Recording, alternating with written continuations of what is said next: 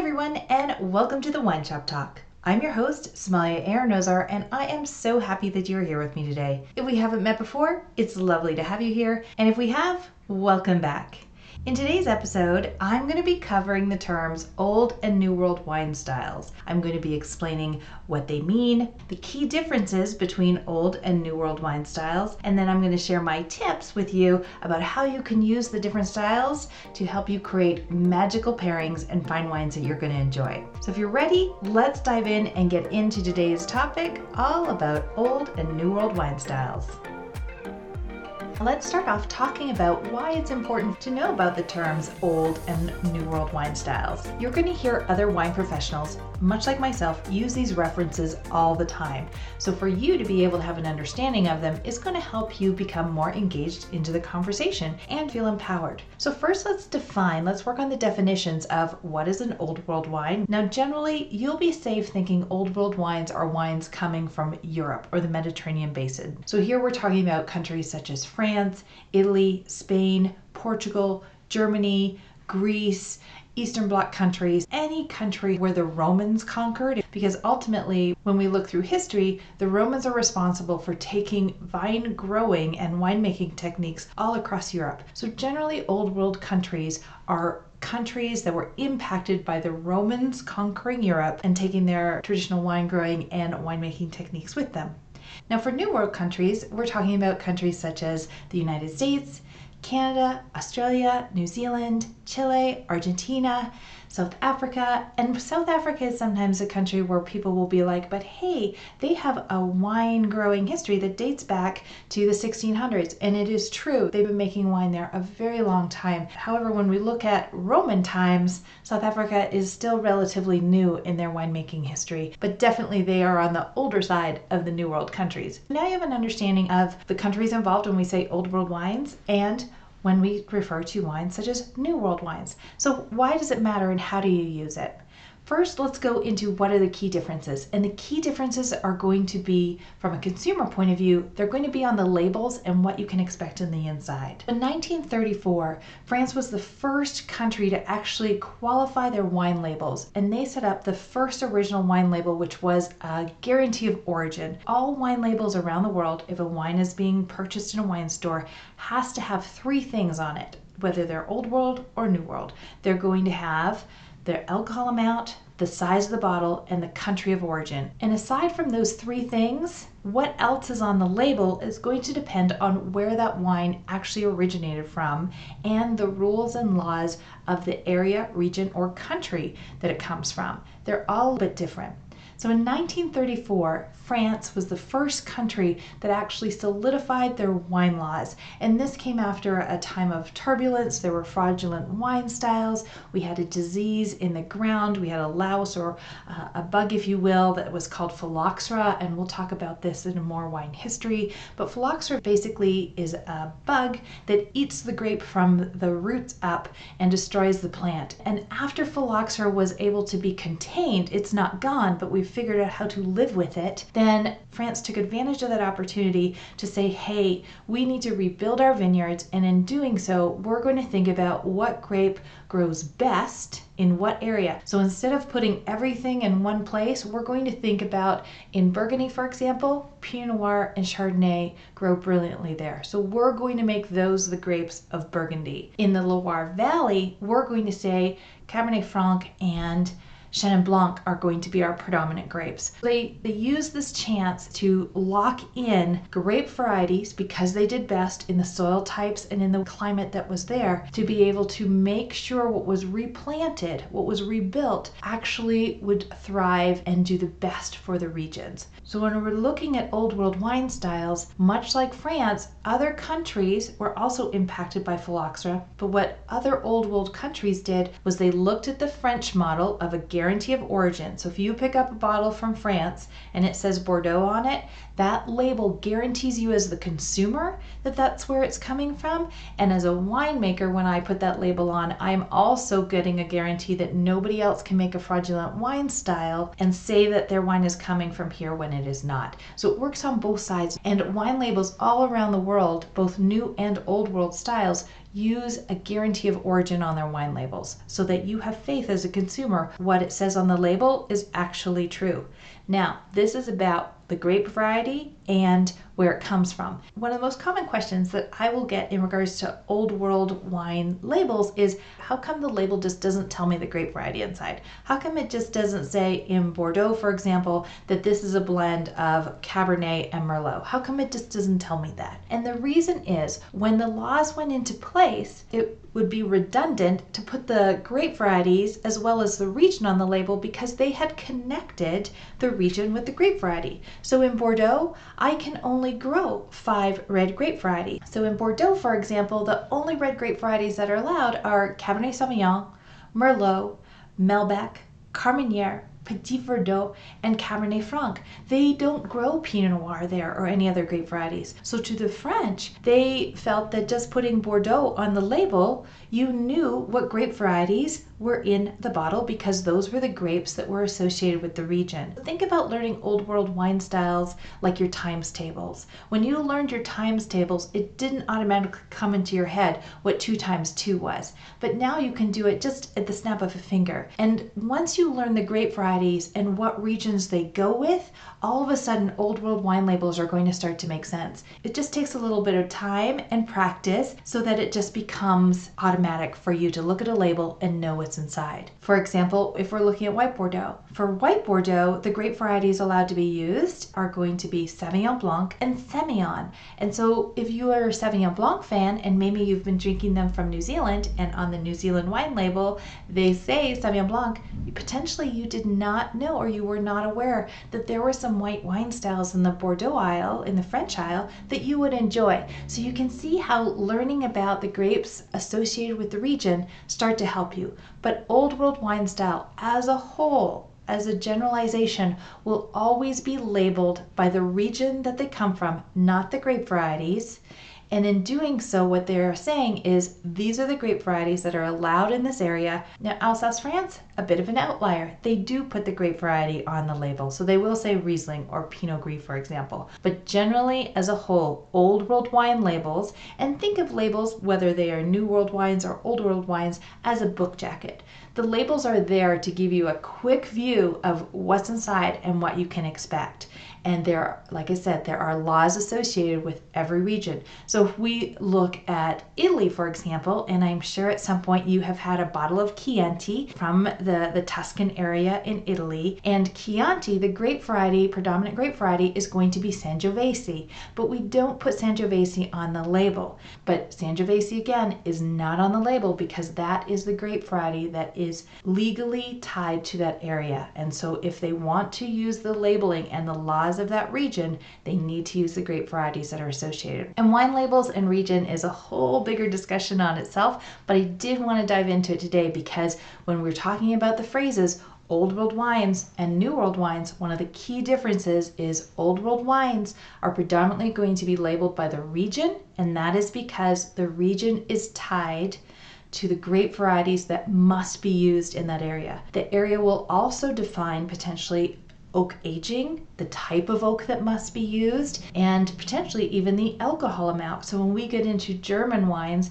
there is a limited low level of alcohol that a wine needs to be able to reach to be a quality wine style in that area. So there's all types of rules and laws associated with old world wine labels. Now, when we look at new world wine styles, their labels, a lot of people will find much easier to read. And the reason being is that they're going to tell you the grape variety on the outside of the label. As a generalization, will always tell you the grape varieties. It might have a fantasy name. They might call it our white fancy blend on the front, and on the back label they'll actually tell you what grape varieties went into their proprietary white blend, for example. So somewhere on the wine label on a new world wine, generally they will tell you the grape varieties, which makes it a little bit easier if that's how you've been shopping. Please know though that all the grape varieties that you are loving from new world countries are also available in old world countries. All of those grape varieties at some point came from an old world wine country to the new world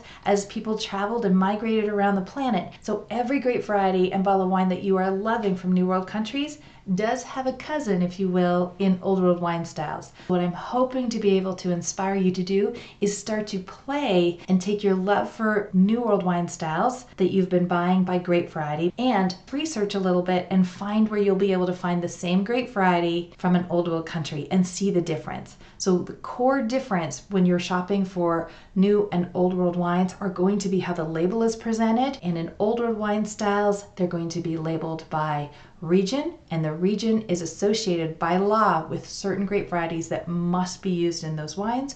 Where New World wine styles, they're going to be labeled by grape variety or potentially a fantasy name. They've made up a great name for their blend, their proprietary blend, but somewhere on that label you are going to be able to see what grape varieties were used. Generally, New World wine styles also have less rules, if you will. So Old World wines, when they rebuilt in the 1930s, they picked the best grapes for the best sites for the region. They tried to make a perfect match so that everything would be optimal quality. For New World wines, here we're still learning. We're playing with soils, we're playing with technology, we're playing with grape varieties, we're playing with blends. And so what we get in New World wine styles is a little bit more of winemaking freedom, if you will. And there's both sides. There are benefits to both sides of the coins. There's classic wine styles coming out of traditional winemaking and regional grapes in Old World countries. In New World countries, we have a bit more room to play for winemakers. That you'll find different grape varieties being used, different blends, different aging, different oak styles of aging. The New World wines are still young in their history, and so we are still playing. Predominantly though on New World wine styles, when you have a generalization, so I'm going to use California here. So if you see California on the label, then the grapes all have to come from California. Anywhere from California. When we get down to the actual vineyard, so if a vineyard is mentioned on a New World wine style, then there is a law in place that says the grape varieties must come all from that vineyard. So on New World wine styles, there are some laws. They're definitely a bit more open for some creativity from the winemakers as we're still learning what grows best where. But New World wine styles, as the area of where the wine comes from gets smaller, so you go from California to Napa, right down to, let's say, Stag's Leap Vineyard, for example. As we get smaller, the laws around where those grapes come from get tighter. So just something to be aware of on New World labels, there still are rules that wineries and winemakers must abide to, but they are a bit broader. That's the main difference that I wanted to cover with you today. So for Old World wines, they're not trying to make it hard for you to shop and enjoy their wines. They're literally putting the region on the label because to them, these grapes have been associated with these regions for so long that everyone just knew. And you have to think when these rules went into place, wine did not travel as quickly and as far around the planet. If you grew up in Bordeaux, you drank the wines of Bordeaux. And when you visited other places, then you enjoyed the wines of the region. But predominantly wine stayed closer to home. Now, wine moves all around the world, and so there is a little bit of a learning curve for everyone enjoying them around the planet. So just something to keep in mind. They're not trying to make it hard. They're just following their traditions, but think of it like learning your times tables. It may seem a little complicated or a little bit funny when you start, but all of a sudden, one day you're going to look at a bottle from the Northern Rhone in France, and you're just going to know that that wine is 100% Syrah, for example. So something to think about, but trust me, it will stick, it will stay. And New World wines, they do seem a little bit easier, but like I said, know that there are still rules that New World winemakers need to abide to. The labels still guarantee the origin, so the grapes do have to come from where they say, but every grape variety that you are enjoying in a New World bottle of wine does have a cousin for you to enjoy in Old World countries. We just have to find the match for you. So that's one of the biggest differences we have between Old and New World wine styles, and it's about labeling. Now for the third thing I wanted to cover with you today is how do you use the information on the label or the information about the regions to help you make magical pairings at home? And here are my tips.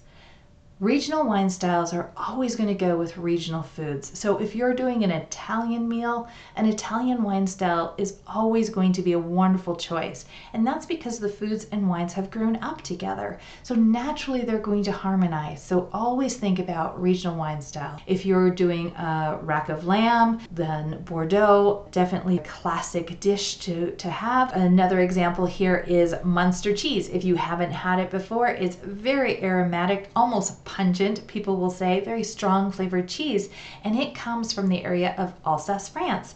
And when you pair it with a Gewürztraminer wine from Alsace, it can be magic. Old world wines and foods of the regions grew up together. So as a generalization, old world wines are a little bit softer. They are made to go with food. They grew up needing a partner. It's not uncommon, and if you have had the opportunity to travel in Europe, then definitely you know if you have a glass of wine, they'll never just bring you a glass of wine. They will bring you a little bit of, they'll bring a snack to go along with it. So it's just not done where you have a glass of wine without a little bit of food or cheese or bread or something to go along with it. Now here in New World countries, the wines grew up as bigger and bolder. Some people will say almost like a meal in the glass. So they are vibrant, generally a bit more expressive, and sometimes can be a bit strong when pairing with food styles.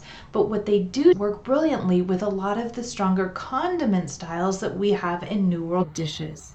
When you think of condiments, whether it's barbecue sauces, ketchups, relishes, well, we have sauces in old world countries. They are generally a little bit softer. Again, they are made to go with food styles. When we look at new world condiment styles, they are also full of flavors, but they are based on sugar and vinegar, and these can both be very overpowering and strip some of the flavors out of wine. So wine styles from New World countries predominantly have enough strength, have enough expression to pair with the strong flavors in the condiments and the sauces that we use on some of our New World food styles. So something to think about. So if you are doing a really expressive dish with lots of flavors, sometimes a New World wine style is going to be a great choice. If you're doing something that's more savory, you've cooked it all day, it's been in the slow cooker, you've done a roast, anything that's more savory, then here you can definitely go to the Old World wine section, and there's going to be some wine styles there that will have a more synergetic flavor and consistency to go with those savory, subtle flavors of the dish that has been slow cooked and roasted together. So something to think about. When you're doing a dish that's filled with expressive flavors, then New World wine styles are probably a good choice to start with. If you're doing something that is more savory or more integrated flavors, think of something slow cooked like I mentioned, then Old World wine styles can definitely be a great choice.